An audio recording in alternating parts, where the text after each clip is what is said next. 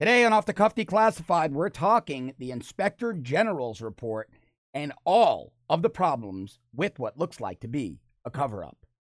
Kurt Schlichter joins me to wrap up the week, and Robert Spencer is with me to discuss the latest happening in Gaza between Hamas and Israel.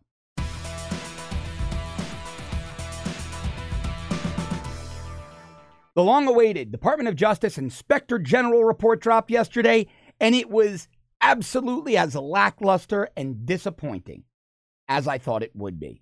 The report does nothing but say, well, maybe people broke some FBI rules. Now, they want to make it seem like that's not the case, but I'm telling you, as somebody who was in law enforcement, alongside law enforcement and covering law enforcement for 25 years, this was a whitewash. This smells to me of a cover-up.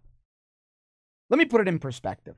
This report basically said, well, people did some things wrong, and yeah, we're going to refer them back to the FBI for internal investigation. They may have inappropriately texted some things that may have seemed biased. But in reality, there wasn't one criminal referral. Nobody would be held to task. And they didn't even have the decency, whoever published the final report. Because remember, many conservatives, myself included, were concerned this report was held back for a while after Inspector General Horowitz completed his investigation. Now, he's an Obama appointee and an old friend of James Comey. I'm not saying I've got tremendous faith in that guy either. But why did the DOJ sit on this report?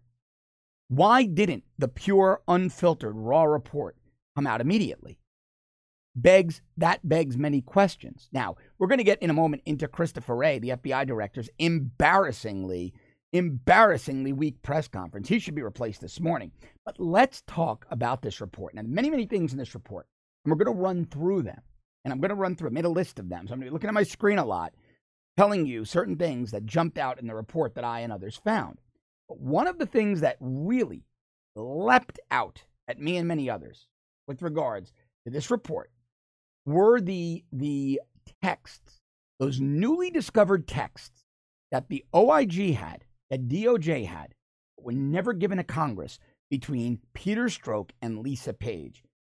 I don't understand in any way, shape, or form how the Inspector General could have read these texts and concluded that there was no political bias on the part of the FBI. And of course, the text I'm talking about is the following. If you haven't read it, hope you're sitting down. Lisa Page, the FBI lawyer, texted Peter Strzok, one of Mueller's senior investigators, a senior counterterrorism agent at the FBI, the agent who interviewed Michael Flynn, General Flynn, and I believe framed him. Lisa Page texted, quote, Trump's not ever going to become president, right? Right? And Peter Strzok responded, no, he won't. We'll stop it. No, he won't. We'll stop it. Now, despite that, Horowitz's report found that Peter Strzok and Lisa Page's political views did not influence their work. Who in the world would believe that? This is beyond bad. This is beyond whitewashing. Now, many people, many conservatives out there on Twitter, most notably Robbie Starbuck. Robbie's a really good guy. He's an interesting character. He's a very successful music video producer in Hollywood who's a friend of mine. He's also very conservative. Big Trump supporter. President retweeted him last week. He's an anomaly in Hollywood, but he's a talented enough guy and established enough in the industry where he's not affected by his politics. So he and many others, and I'm going to go through some of their tweets and read you some of the things they found. But many of the things that we were all finding were the text messages. Let me read you. This from Robbie's feed. I'm going to read you different things that people found in their feeds, many of the things I found. Here are some more texts that hadn't been publicized from Page and Strzok. From Lisa Page, Trump barely spoke. Now remember, I'm reading these to you because I want you to remember that the Inspector General found that Peter Strzok and Lisa Page did not let their political views and their political bias influence their work. Lisa Page, quote, Trump barely spoke. The first thing out of his mouth was, quote, we're going to win so big. The whole thing is like living in a bad dream. Stroke, Trump is a disaster. I have no idea how destabilizing his presidency would be. Stroke, just went to a Southern Virginia Walmart. I could smell the Trump support. Page, Lisa Page, the New York Times probability numbers are dropping every day. I'm scared for our organization. Stroke, Jill Stein and moron Gary Johnson are effing everything up too. Page, Lisa Page, I bought All the President's Men. Figure I needed to brush up on Watergate. I am beside myself. I am absolutely beside myself.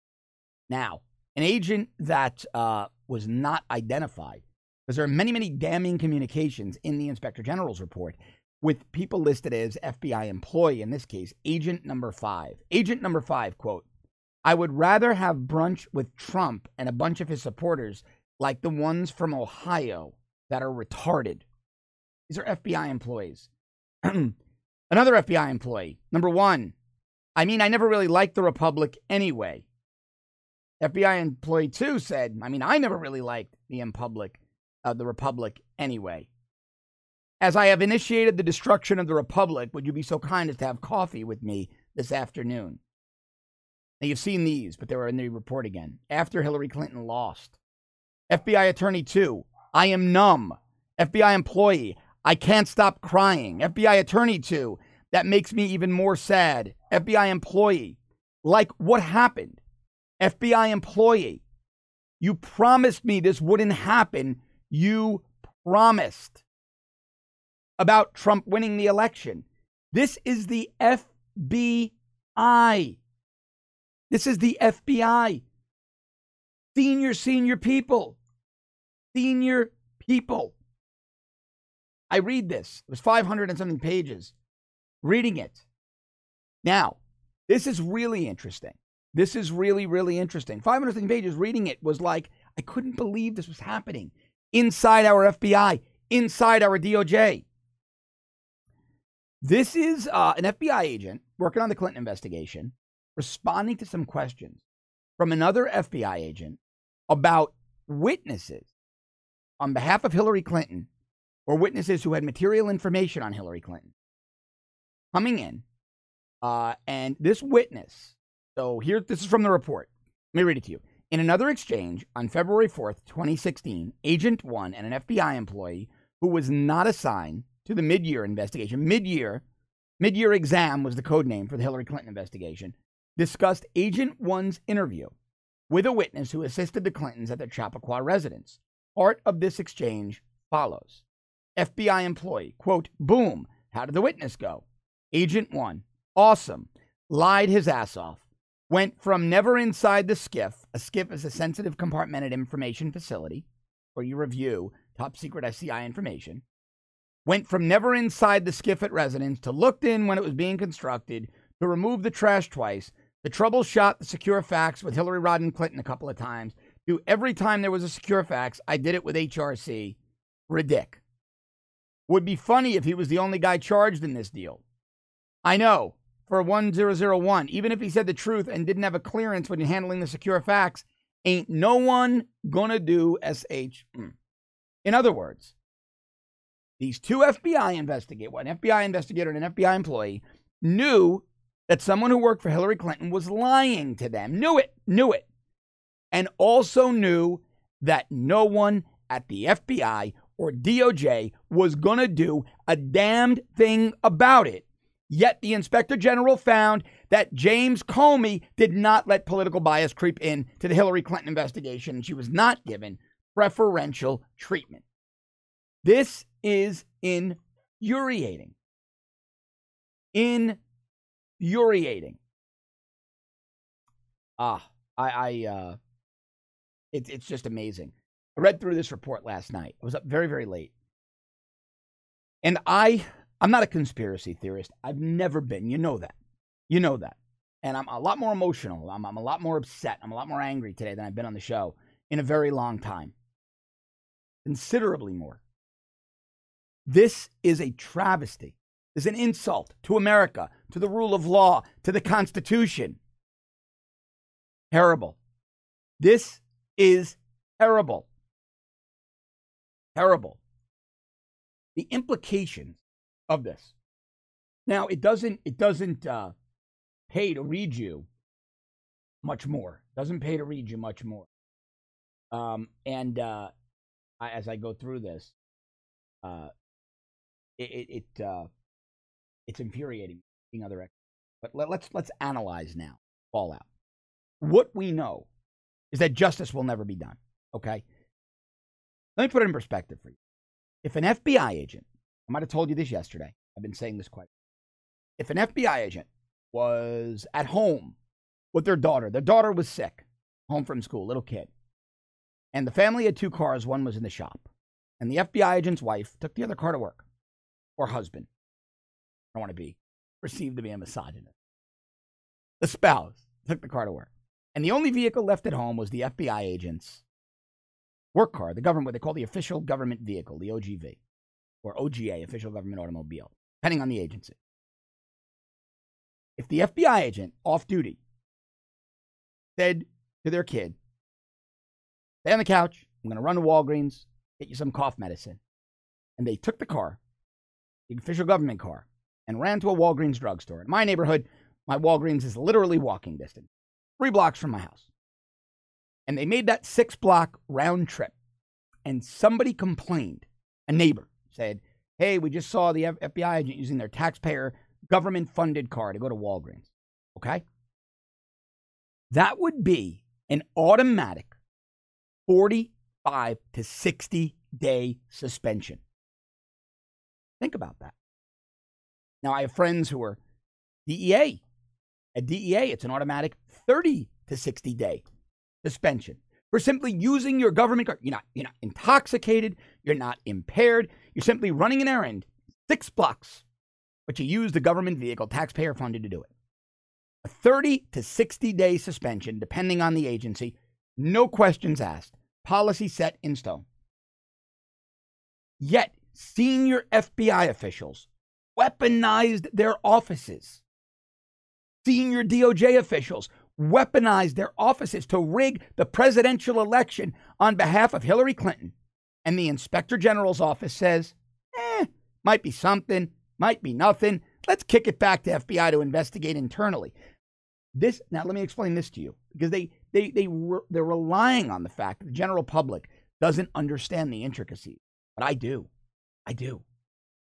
In the report, they refer 5 FBI employees, Stroke, Lisa Page, and others, for investigation. And many people who are trying, they still believe in those conspiracy theory 5D chess, and Jeff Sessions is the silent assassin behind the scenes, and he's got a team of prosecutors. See, they referred 5 for investigation. You don't know what you're talking about, Cardillo. No, you don't know what you're talking about. It means nothing. Investigation sounds scary, right? Well, retail store security guards conduct investigations on shoplifters. It means they grab somebody that thought shoplifted, they look at the videotape, they say, yeah, that's them. That's an investigation. Okay. This investigation is going back to FBI OPR, the Office of Professional Responsibility. Understand something. It's being kicked down, not escalated. Okay? Being de-escalated. OPR looks at everything. Everything, the most minor thing. OPR looks at the use of the car. OPR looks at an FBI agent accused of discourtesy when conducting an investigation. The FBI came to my business, your agent was rude. They didn't identify themselves properly. The most minor things. If FBI gets a complaint, or DEA or ATF or any agency, about anything as innocuous as your agent was rude to your agent is corrupt and dealing drugs, OPR gets it first. If it's deemed to be more egregious, criminal, it goes to OIG, the Department of Justice, OIG, as long as the agency falls under DOJ. Other agencies have their own OIGs. If it was the Secret Service, it would go to Homeland Security's OIG. But it would go to OIG of the respective parent agency. FBI, obviously, is under DOJ. What OIG is saying is that these things are not serious enough for us anymore. We're going to kick them back to OPR. These are internal administrative issues. They're not big issues that require Inspector General involvement. The reason I'm so fired up is that I worked inside. I know how it works. This is a whitewash. Last week I said to you, I think it's going to be a dud. A few days ago I said, I think it's going to be a dud. It's going to justify a few firings and no one's going to get prosecuted. This is one. Look, I love making predictions, giving you analysis that turns out to be right. It's why you watch me, okay? That's what my job is, to do my homework, to tap my experience, to be right. This is one that I am sickened that I was right about. But I was. It justified Comey's firing, maybe. I mean, Comey could have been fired for any reason. The president's in the clear. It helps the president because it did justify Comey's firing, combined with the Rosenstein letter. Well, how could the president have obstructed justice if now the Inspector General appointed by Barack Obama is saying Comey handled his job improperly? He defied authority. He was insubordinate. Those are all fireable offenses. So Mueller's assertion that Comey was fired and it was obstruction of justice just got tossed on its head. So that's a win for the president, but it's about the only win for the president. America lost. The rule of law lost. The United States Constitution lost. Lost. They all lost today. Yesterday. This is disgraceful. This is absolutely disgraceful. The president of the United States needs to immediately, without delay, immediately fire Jeff Sessions, fire Rod Rosenstein, and fire Robert Mueller. Now, I know the likelihood of that is slim. And fire Christopher Wray, the FBI director. His press conference was abysmal. He basically said, I don't care what you think of the FBI. I don't see any problems here. Yep, we're going to do some ethical training. And by the way, we only accept 5% of our honors interns. It was a babbling mess of weakness, his press conference. Christopher Wray and James Comey are prime examples of why you should not have Department of Justice lawyers who never carried a gun, never kicked a door, and never tackled the bad guy running the FBI. Contrast them with Tom Homan, who runs ICE, a hard-charging cop. A guy like Tom Homan would have the FBI in shape in a week. President needs to fire Wray. He needs to fire Sessions, Rosenstein, and Mueller immediately. DOJ and FBI need a house cleaning and gallons, thousands of gallons of bleach poured on them to sanitize the place. And then, maybe just then, they'll restore their credibility. But what immediately needs to be done, I mean in the next 10 minutes, is the president of the United States needs to appoint a second special counsel, which he can constitutionally do. He doesn't need the AG to do it. He needs to appoint a second special counsel so that justice can be done. Because this is an absolute disgrace.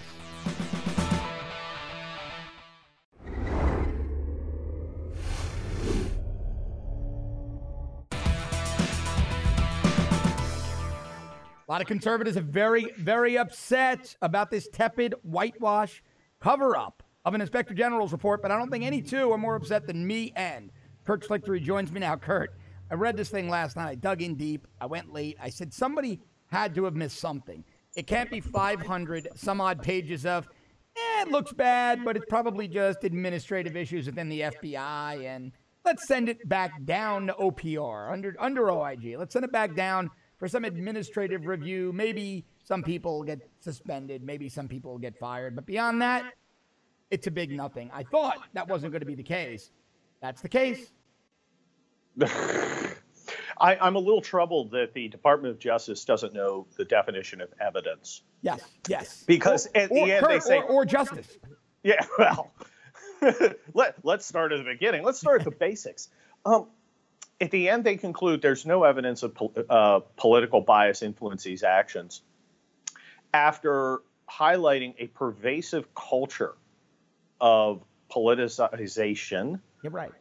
Against the Trump side and for the Hillary Clinton side. I mean, it wasn't just a few things. It was pervasive, continuous, and through the entire and not just by the usual suspects, right? Not just by everybody involved. Everybody involved. But look, I got to read this. I got to read this because you talked about evidence. Lisa Page, Trump's not ever going to become president, right? right? Peter Strzok, no, he won't. We'll stop it. But they found no evidence of political bias there among senior members of the FBI. It would be funny if it wasn't tragic. Look, evidence is anything that proves or tends to prove a material fact at issue. The existence of a pervasive culture of politicization in favor of Hillary Clinton, plus the fact that every single decision, which they characterize as prosecutorial discretion, went in Hillary's favor, from granting immunity to pretty much everybody, to not seeking subpoenas, to not examining the most basic evidence, which would be the server. Right. They characterize each of these as discretion, but each of them went in her favor. John, you're involved in law enforcement. When have you ever seen a suspect who gets the benefit of the doubt every single time when the fix isn't in? I'll tell you what else. I'll tell you what else I've never seen. Well, let's ask Dinesh D'Souza about it. How about Frank Quattrone? That's right. How about Conrad Black? Let's ask them. How about Hank Greenberg? Who prevailed, but he had to spend about $22 million on legal fees to beat the government? Yeah. When does this discretion start going in the favor of an accused that they happen to disagree with politically? When does this start? That's right. It doesn't. Listen, Kurt, to say that there's no evidence is a lie. You might not believe it. You might not be convinced. There's evidence to the others. All of them denied it, and you could believe their denial. But don't tell me there's no evidence. That's a lie. A total lie. But let me say this. I've never seen this many Queen for a Day letters issued with people so materially close, not to the investigation, but to the criminal behavior in the investigation. That was purposeful. Queen for a Day letter is just a fancy way of saying immunity. You're given immunity for your testimony that day, just for the audience. But I've never seen immunity granted to that many people who went into the interview most likely having done something criminal. That wasn't done to get their testimony. That was done to protect them. Yes. Yeah, that's absolutely not why you use those Queen for a Day letters. You use those Queen for a Day letters to get testimony, not to give cover to your political allies. Right, but that's what happened here. I mean, this is a disaster. More than just this investigation. The thing about Hillary Clinton, it's bad, and there are certain people who should have gone to jail. But the real damage is to the institutions and to our faith in our system. This was an attempt to try and whitewash things to get the reputation of the FBI and the DOJ back by someone who loves the DOJ and loves the FBI and thinks it's important that their reputation come back, but they don't understand. They don't understand the fact that when a limb is gangrenous, it has to come off. Look, I used to be the guy that the generals would send to troubled units to fix them. And I would go in and I would clean house. That's how you do it. You don't walk away from the problem. Let me ask you a question about that because it's important. So you wouldn't do, back when you were a colonel, what Christopher Wray did, which was to hold a press conference saying you were gonna hold ethics and diversity training. We have the best interns intern ever. Program, and we only take 5% of our honors interns. You don't walk in and talk about how great everybody is.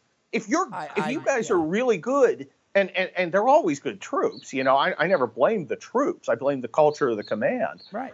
You didn't have to tell them that. You walked in and you set the standard and you executed. This guy needs to go. This guy has failed. That guy has failed. That guy is a crook. He's getting UCMJ. You go in and you confront the problem and you get rid of them and you allow the good people to operate by enforcing the standards. You don't tell everybody we're a great organization. You become a great organization by becoming a great organization. Well, did you see Sebastian Gorka's tweets today? And they comport with other reporters from Fox News. Gorka said that Christopher Wray is completely useless. Agents tell him that Wray sits in his office with the door closed. He's paralyzed and terrified. Then, I forget who it was, but a Fox News reporter tweeted that they're now hearing from agents that Wray has stamped his foot and said, no more whistleblowers, and you're going to basically be penalized and ruined if you dare blow the whistle on any more wrongdoing inside the FBI. This is not the way to repair the image of an agency.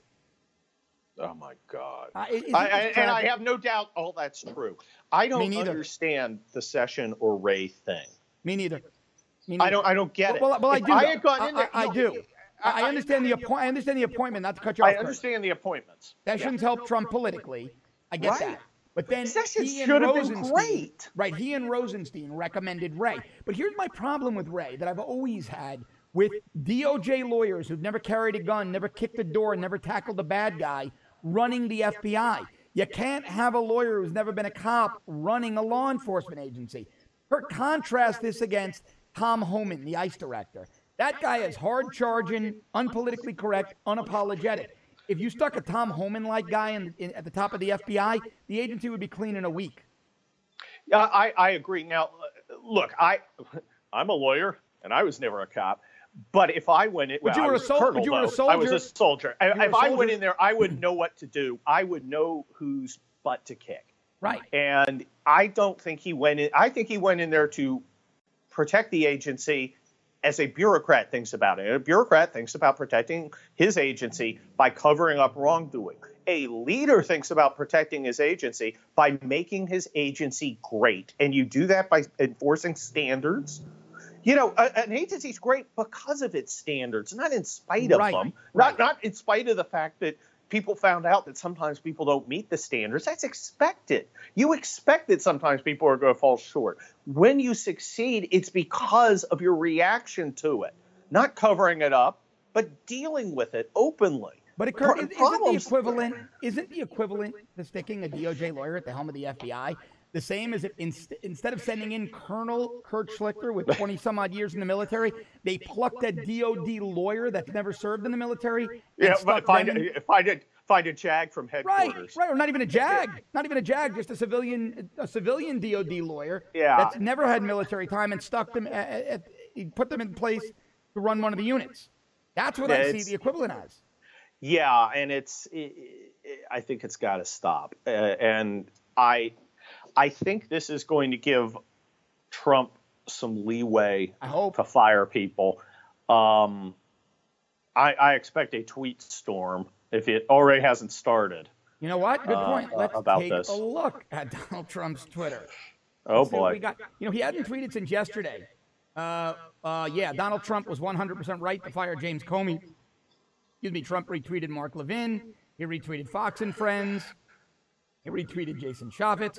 So more Mark Levin. He's talking about jobs numbers, but he is retweeting. He retweeted 3 hours ago. Okay, here we go. Trump tweeted 3 hours ago. The IG report is a total disaster for Comey, his minions, and sadly the FBI. Comey will now officially go down as the worst leader by far in the history of the FBI. I did a great. Now this is what bothers me, Kurt. I did a great service to the people in firing him. Good instincts. Christopher Wray will bring it proudly back. I disagree with the president on that. Why does he have so much faith in him? Is this some of the 273 level chess that we're? Yeah, we're not privy to 278 AD chess. It's lost. Yeah, I don't know. I don't know. Look, again, I didn't start out having a lot of faith in Donald Trump, as you well know. I was I was never a never Trumper because I've had sex with a woman, but I was an anti-Trump guy, and then Trump won me over with a track record of success and making promises and keeping them. So I think he deserves a little faith, but boy, it's hard. I'm watching hard. He seems to like this Wray guy. I don't know what's going on there. I don't know. Maybe he knows something I don't know. He don't like Sessions. I know that. Somebody in the White House likes Christopher Wray, and it's somebody that Trump respects who's reassuring Trump that Wray is a good guy. That's the only explanation for this. It might be Kelly. Might be Kelly. Might be General Kelly. Might be White House counsel Don McGahn. Could be Jared or Ivanka. But people that the president trusts and listens to. Maybe he didn't watch. Maybe he didn't watch the news conference. He was at top interns, best interns, huge interns, 5% of the interns. You know what that means? If we have 100 interns, we only take 5% of the interns. Jeff Flake is Mr. 18%, and Christopher Wray is Mr. 5%. By the way, interesting fact about Jeff Flake: he played in the congressional baseball game. He's a lefty. Nice. Yep. Nice. How fitting is that? Nice. That's perfect. And Steve Scalise made his first play. It was pretty good. You see the video? I've heard about it. It's a cool video. Yeah, that's kind of inspirational. I mean, you take a 7.62 round to the pelvis, and then you come back a year later and you're playing baseball. That's pretty butch. You know, I just don't think that we've really explored the fact that a Democrat, proud Democrat, tried to murder a bunch of Republicans. Oh, that was buried. That was swept under the rug. Yeah. Swept completely under the rug.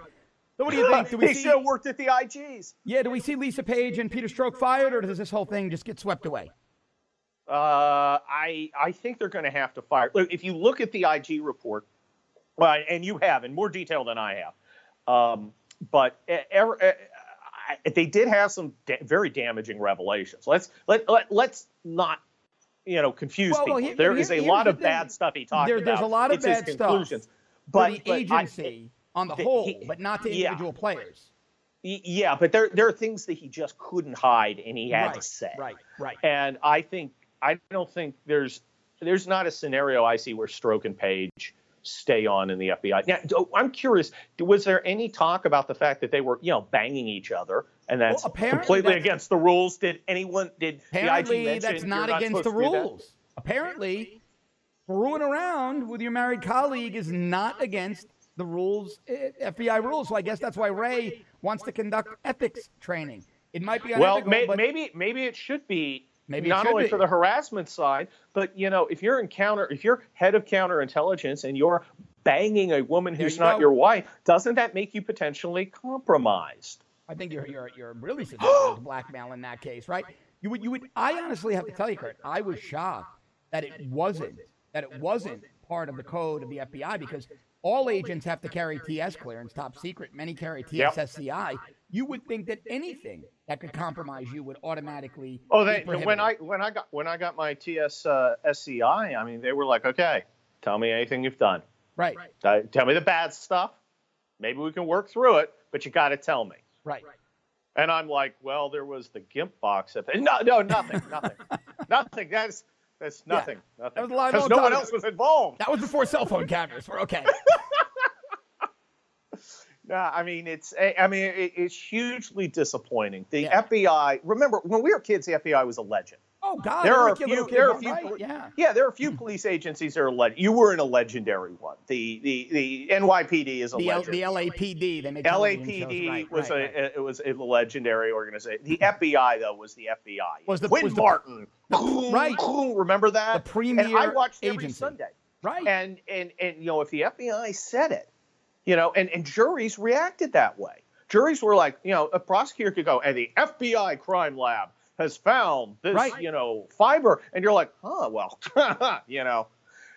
And it's all till this day, every law enforcement agency in the country follows the FBI protocols for selecting firearms and ammunition to give to their cops. It's still considered the premier. And let's face it, J. Edgar Hoover, despite the fact that he liked to wear dresses, and most likely had a 30-year relationship with his aide, he was a tough. But they weren't married. They weren't married. They didn't break that. But he was a tough FBI director. The guy was never perceived as weak. He never would have put up with this. Look, you show up and you're wearing a suit and tie. That's right. You look like an FBI agent. Your behavior is beyond reproach. That's right. We're not, no corrupt. You didn't see, Whitey Bulger getting tips from the FBI guys during Hoover's time. A case that Robert Mueller was the lead U.S. attorney in that case. Yep. Yeah, you didn't see Robert Hansen selling out the FBI. You didn't see the FBI crime lab having thousands of convictions overturned. Yep. You didn't see, but while we're talking about all this bad stuff, we still have to go back to the heroism of individual FBI agents. And I go back to the Florida shootout, where a bunch of FBI's with very light weapons went up against trained, special forces guys with long rifles and shot it out with them. Yeah, former Vietnam vets. It was right here in Miami, the famous Miami shootout in the late 1980s. Yeah, and in fact, my commander actually went to Afghanistan later and worked with one of those guys who's still on the job in the 2000s doing anti-drug stuff in Wow. Afghanistan. Wow. He was the guy who actually killed the two at the end, shot through the arm, firing a 12-gauge shotgun with one hand and then his pistol. Gutierrez, I think. Yeah, he was HRT. He was FBI HRT, hostage rescue team there, SWAT. He was a hard-charging guy, Cuban guy. Yep. And like my wife, so I'm familiar with when you get. Yeah, your wife is Cuban. You know.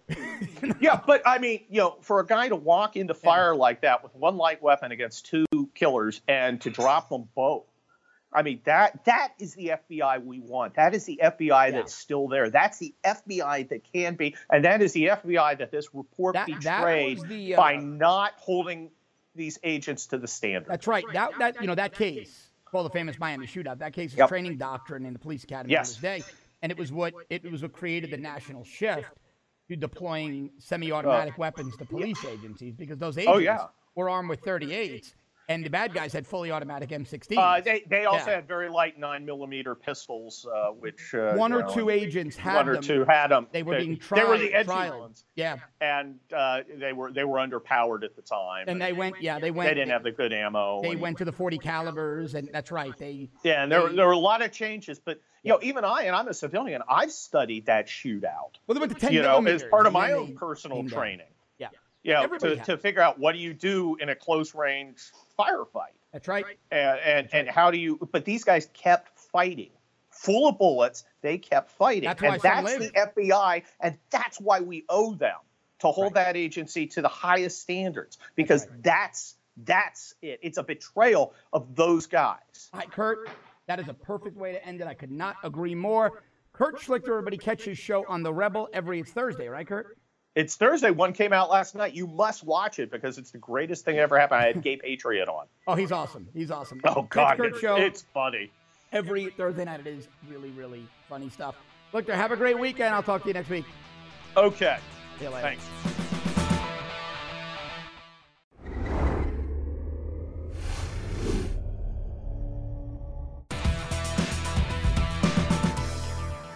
So much going on in the world, especially as it pertains to Israel and Islamic terrorism. We're seeing Hamas put together 5,000 kite bombs in Gaza to mark the end of Ramadan. And in Canada, we're seeing backlash against anti-Muslim speech, similar to what we're seeing in the UK. Joining me now to discuss it all is the founder of Jihad Watch and the author of The History of Jihad from Muhammad to ISIS, our good friend, Robert Spencer. Robert, thanks for being here today. Thank you, John. No, always a pleasure to have you. Always very, very interesting. You've got a story up on Jihad Watch. Title is Canada. Ottawa Library faces court challenge for canceling film depicting the Islamization of Europe. This, I know we should be desensitized to this by now, Robert. Every time we see a liberal government institution or entity or body trying to downplay the threat of radical Islam, but I have to admit, it still stings me every time. So let me read a little bit from this. Madeline Well, the organizer of a screening of the so-called, and I love how you guys wrote this, a quote controversial film, Killing Europe, at the Ottawa Public Library, has applied for a judicial review of the library's decision to cancel the showing. Weld runs the Ottawa chapter of Act for Canada and is also co-founder of the organization Canadian Citizens for Charter Rights and Freedom. And it's simply a documentary that warns about the dangers of Islam essentially creating a new caliphate in Europe. Those are my words, not from Jihad Watch. Apparently, the producer was scheduled to give a talk. The Ottawa Public Library shut it down after members of, I'm guessing, the Muslim community complained, correct? It could be the left. Or the These left. leftist groups and Muslim groups are working in tandem to shut down free and honest discussion about these issues. Yeah. The thing is, John, I'm sorry. Go ahead. No, Robert, continue on. Give us the background on this and the problems with it. Yeah. Sorry about that. But the thing is that the film Killing Europe, you said anti-Muslim at the beginning of the segment, and I have to say it's a media myth that to say that we're against jihad terror and Sharia oppression of women, of gays, of non-Muslims, and so on is anti-Muslim. Fair point. I stand corrected. Great point. Well, Thank you. it's very important because, we have to not allow ourselves to accept this leftist narrative. To oppose jihad terror is no more anti-Muslim than to oppose Nazism during World War II was anti-German. Fair you enough. know. Fair point. Yep. So anyway, but that is how these kinds of initiatives proceed. The film Killing Europe is a perfectly reasonable film that shows how there are some Muslims, and here again, not all, who are trying to establish Sharia enclaves in Europe and who are eroding the principles of equality of rights of all people before the law, particularly when it comes to women and to other groups that are targeted for discrimination in classic formulations of Sharia. And so the thing is, John, that this film has been shut down in the Ottawa Public Library because it's supposed to be anti-Muslim or Islamophobic. And the Trudeau government, of course, is committed to this motion M103, which calls Islamophobia really any honest discussion of jihad terror or the oppression that comes from Sharia. So this is a real huge issue for Canada and its future if they're going to defend the freedom of speech or allow the freedom of speech to be shut down and Muslims essentially to be created as a protected class that cannot be criticized even as jihad terror continues to advance. Well, there's a great quote in here. So from the Jihad Watch piece, I'm reading verbatim. The phobia about criticizing Islam is becoming more and more rooted in Canada. A retired Air Force veteran, Major Russ Cooper, who also founded the C3RF organization, he said, a quote, "The case really highlights just how chilled and intimidated everyday government authorities have become when it comes to things Islamic, right down the municipal level," of course referring to the Ottawa Public Library, a local library.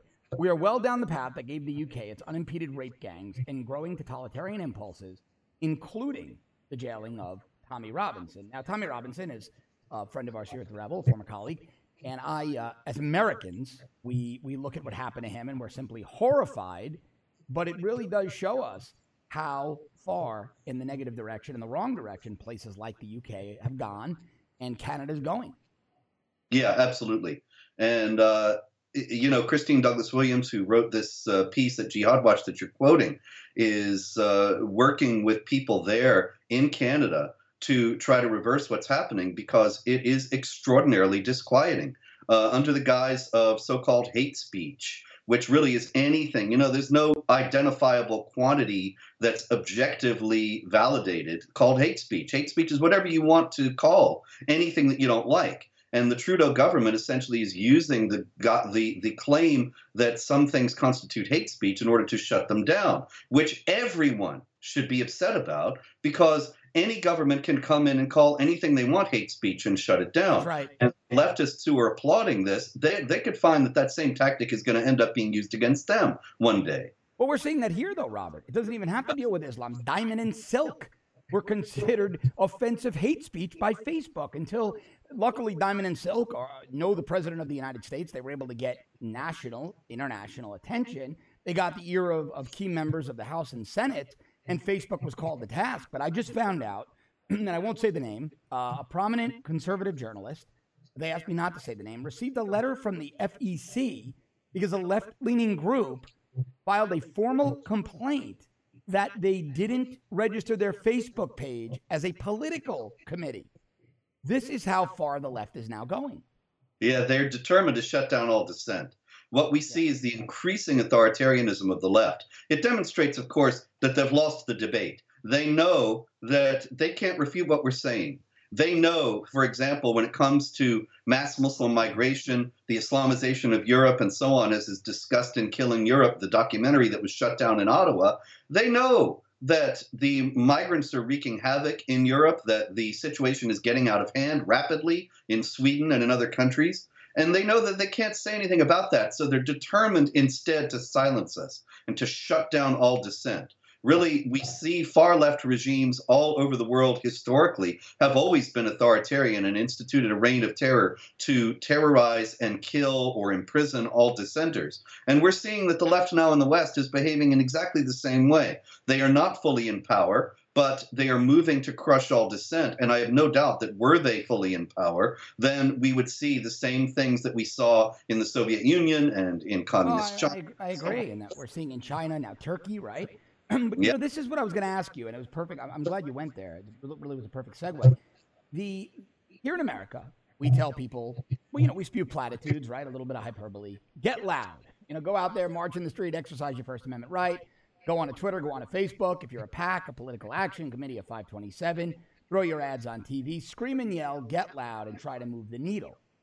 But like you say, we're now seeing in places like the UK, when you get loud, Tommy Robinson got loud.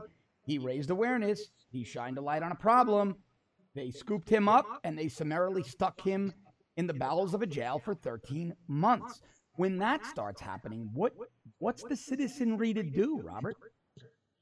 Well, I think that there have to be continued protests in Britain. There have been already. Right. And I hope that they continue. And I hope ultimately that the government pays heed to the will of the people and releases Tommy Robinson. Now, a lot of people, since you mentioned that, John, a lot of people say, well, look, he's been rightly imprisoned. He violated a court order. But what was that court order? They told him you can't report outside the trials of Muslim rape gangs. And this is a clear, transparent attempt to make sure that as few people as possible know how much British officials let down their whole nation and allowed these Muslim gangs to operate for years without being arrested or prosecuted, because they were afraid if they did arrest and prosecute them that they'd be accused of Islamophobia. Yeah. And so they didn't want Tommy talking about this, and they got him on this technicality. But that's exactly what it is. All the people who were imprisoned in the Soviet Union and communist China were rightly imprisoned too, if you go by their law, by their book, right? Listen, you know what the biggest lie, you know this, but many in the audience might not know this. One of the things that infuriates me the most is when European officials, whether it be in the UK, whether it be in France, now in Sweden, claim that there are no such things as no-go zones. These little, like you said it perfectly earlier, these Sharia and radical Islamic enclaves within these cities. I've got a friend who's a very senior federal law enforcement agent, and back in the late 90s until the early 2000s, he was a legal attaché for his particular agency at the U.S. Embassy in Paris. And he was warned in their intelligence briefings about the Muslim no-go zones back then. These things have existed for decades, these no-go zones. So the governments in the UK, in France, even down to the local level, the mayors of London, Sadiq Khan, goes without saying, and mayor of Paris, they are flat out lying to their citizens and to the world, aren't they? Yes, they are. You may recall a few years ago, there was a controversy when no-go zones were discussed on Fox News, and Fox abjectly apologized, which was stupid. I remember that, Robert. That actually is what spurred the initial discussion between me and this friend of mine, and we discuss it often. Well, the mayor of Paris, you may recall, threatened to sue Fox News at that time for talking about no-go zones in Paris. The suit never materialized because the mayor of Paris knows very well that there are no-go zones in Paris. Right. A lot of the objection to them comes from another technicality, that some people have defined no-go zones as places where there are no non-Muslims and non-Muslims can't even enter. That's not really the case. That's not really what they are. Excuse me. What they are is places where essentially Islamic law is in place and is the de facto law of the area. Of course, there are non-Muslims there. Of course, non-Muslims can enter, but there is no real adherence to the laws of the land. I'll give you an example. Years ago, I was walking around in Molenbeek in Antwerp, in Belgium, which is the notorious Muslim area that's full of jihadis. The jihadis who killed 130 people in Paris in November 2015 hid out there for months before they were discovered. And I was walking around in there, and I went into a halal butcher shop, and I was behaving like I was just an American tourist, and I wanted to take a picture. And the Muslim who was the owner of the butcher shop, or the guy who was attending it, he got very angry and warned me in no uncertain terms that I better not take a picture. And if I took a picture, there could be trouble. Wow. Now, tourists go to Paris and take pictures all the time. The idea that this is forbidden in this area is an indication that there is a whole other set of laws that is in operation there. And make no mistake, he made it very clear that I would face a violent attack if I went ahead. Yeah, I believe every word you're saying, because what this friend of mine, buddy of mine, told me is that if embassy officials at that time, I don't know if it's still the case, had to go to those areas on any kind of business or to pick up a package, whatever it may have been, to get their car repaired, they were at that point instructed to either take members of the Marine Security Detail or someone from the Regional Security Officers Diplomatic Security Service squad with them as protection. They weren't allowed to go alone. I mean, so that tells you that what that's telling you is the local cops aren't going to come in there and help you. Yes, absolutely, because they are often intimidated. There was recently an incident in Germany. I couldn't believe it. There was in Italy, a Muslim migrant was being deported, or they were trying to deport him. And 4 police officers approached him. He broke the windshield of their police car and overpowered all 4 of them by himself. Wow. And got away. And so, I want super terrorist as police officers in Italy, but the point is that even the police are intimidated in many of these areas. Yeah, I mean, the sad part is, I mean, look, we see it in the UK, we see it in Canada, but let's face it, we're seeing it here in the United States, right? In Minneapolis, St. Paul, this woman who's running to replace Keith Ellison, a Muslim with ties to CARE, with ties to the Muslim Brotherhood, who embraces Hamas. Keith Ellison loves Louis Farrakhan. We're seeing this woman, her name escapes me at the moment, running to replace him, who's openly hostile toward Israel. Yes, Ilhan Omar. That's her name. Yes, thanks, Robert. It's interesting because she married her brother a few years back. Oh, geez. It was not a case of depravity. It was a case of immigration fraud. And, of course, nothing has been done because she is a Muslim politician. She's thus can't be touched. She's got leftist privilege. You know, the left would cry Islamophobia if anything were done to prosecute her. And she's likely to be in the United States Congress in next year. Yeah, I was shocked that it actually looks, well, I mean, it's Little Mogadishu, right? That area where she's running. It's very likely to win. Yeah, it's terrible. All right, let's switch gears before we have to let you go. I want to talk about this very, very troubling report out of Gaza. Hamas is apparently preparing 5,000 kite bombs to be used against Israel to mark the end of Ramadan. What in the world is going on? I'm just glad that I'm also reading that IDF snipers have some new sighting technology that's going to enable them to shoot these things out of the air.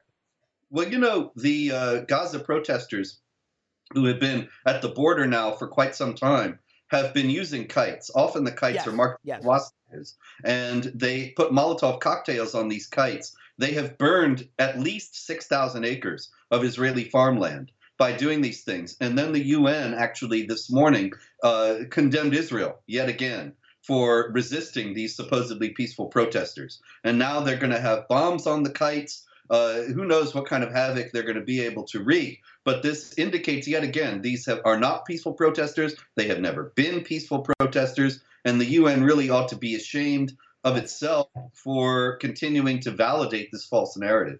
And we know how this is going to play out. The IDF is going to wind up shooting a couple of terrorists, and all of a sudden it's going to be the Israeli Defense Force attacked innocent, paraplegic, poor Palestinians who are only seeking asylum in Israel. And the entire narrative about the kite bombs and the Hamas terrorists is going to be thrown by the wayside by the international leftist media, right? That's right. It's coming. It's 100% certain. You got it. Robert Spencer is always my friend, an absolute pleasure. We have to do this more often. Always interesting. And I really want to catch up with you offline about this politician in Minneapolis. This is really interesting. Let's do that story next week. Okay, John. Thanks. Call me anytime. Take care.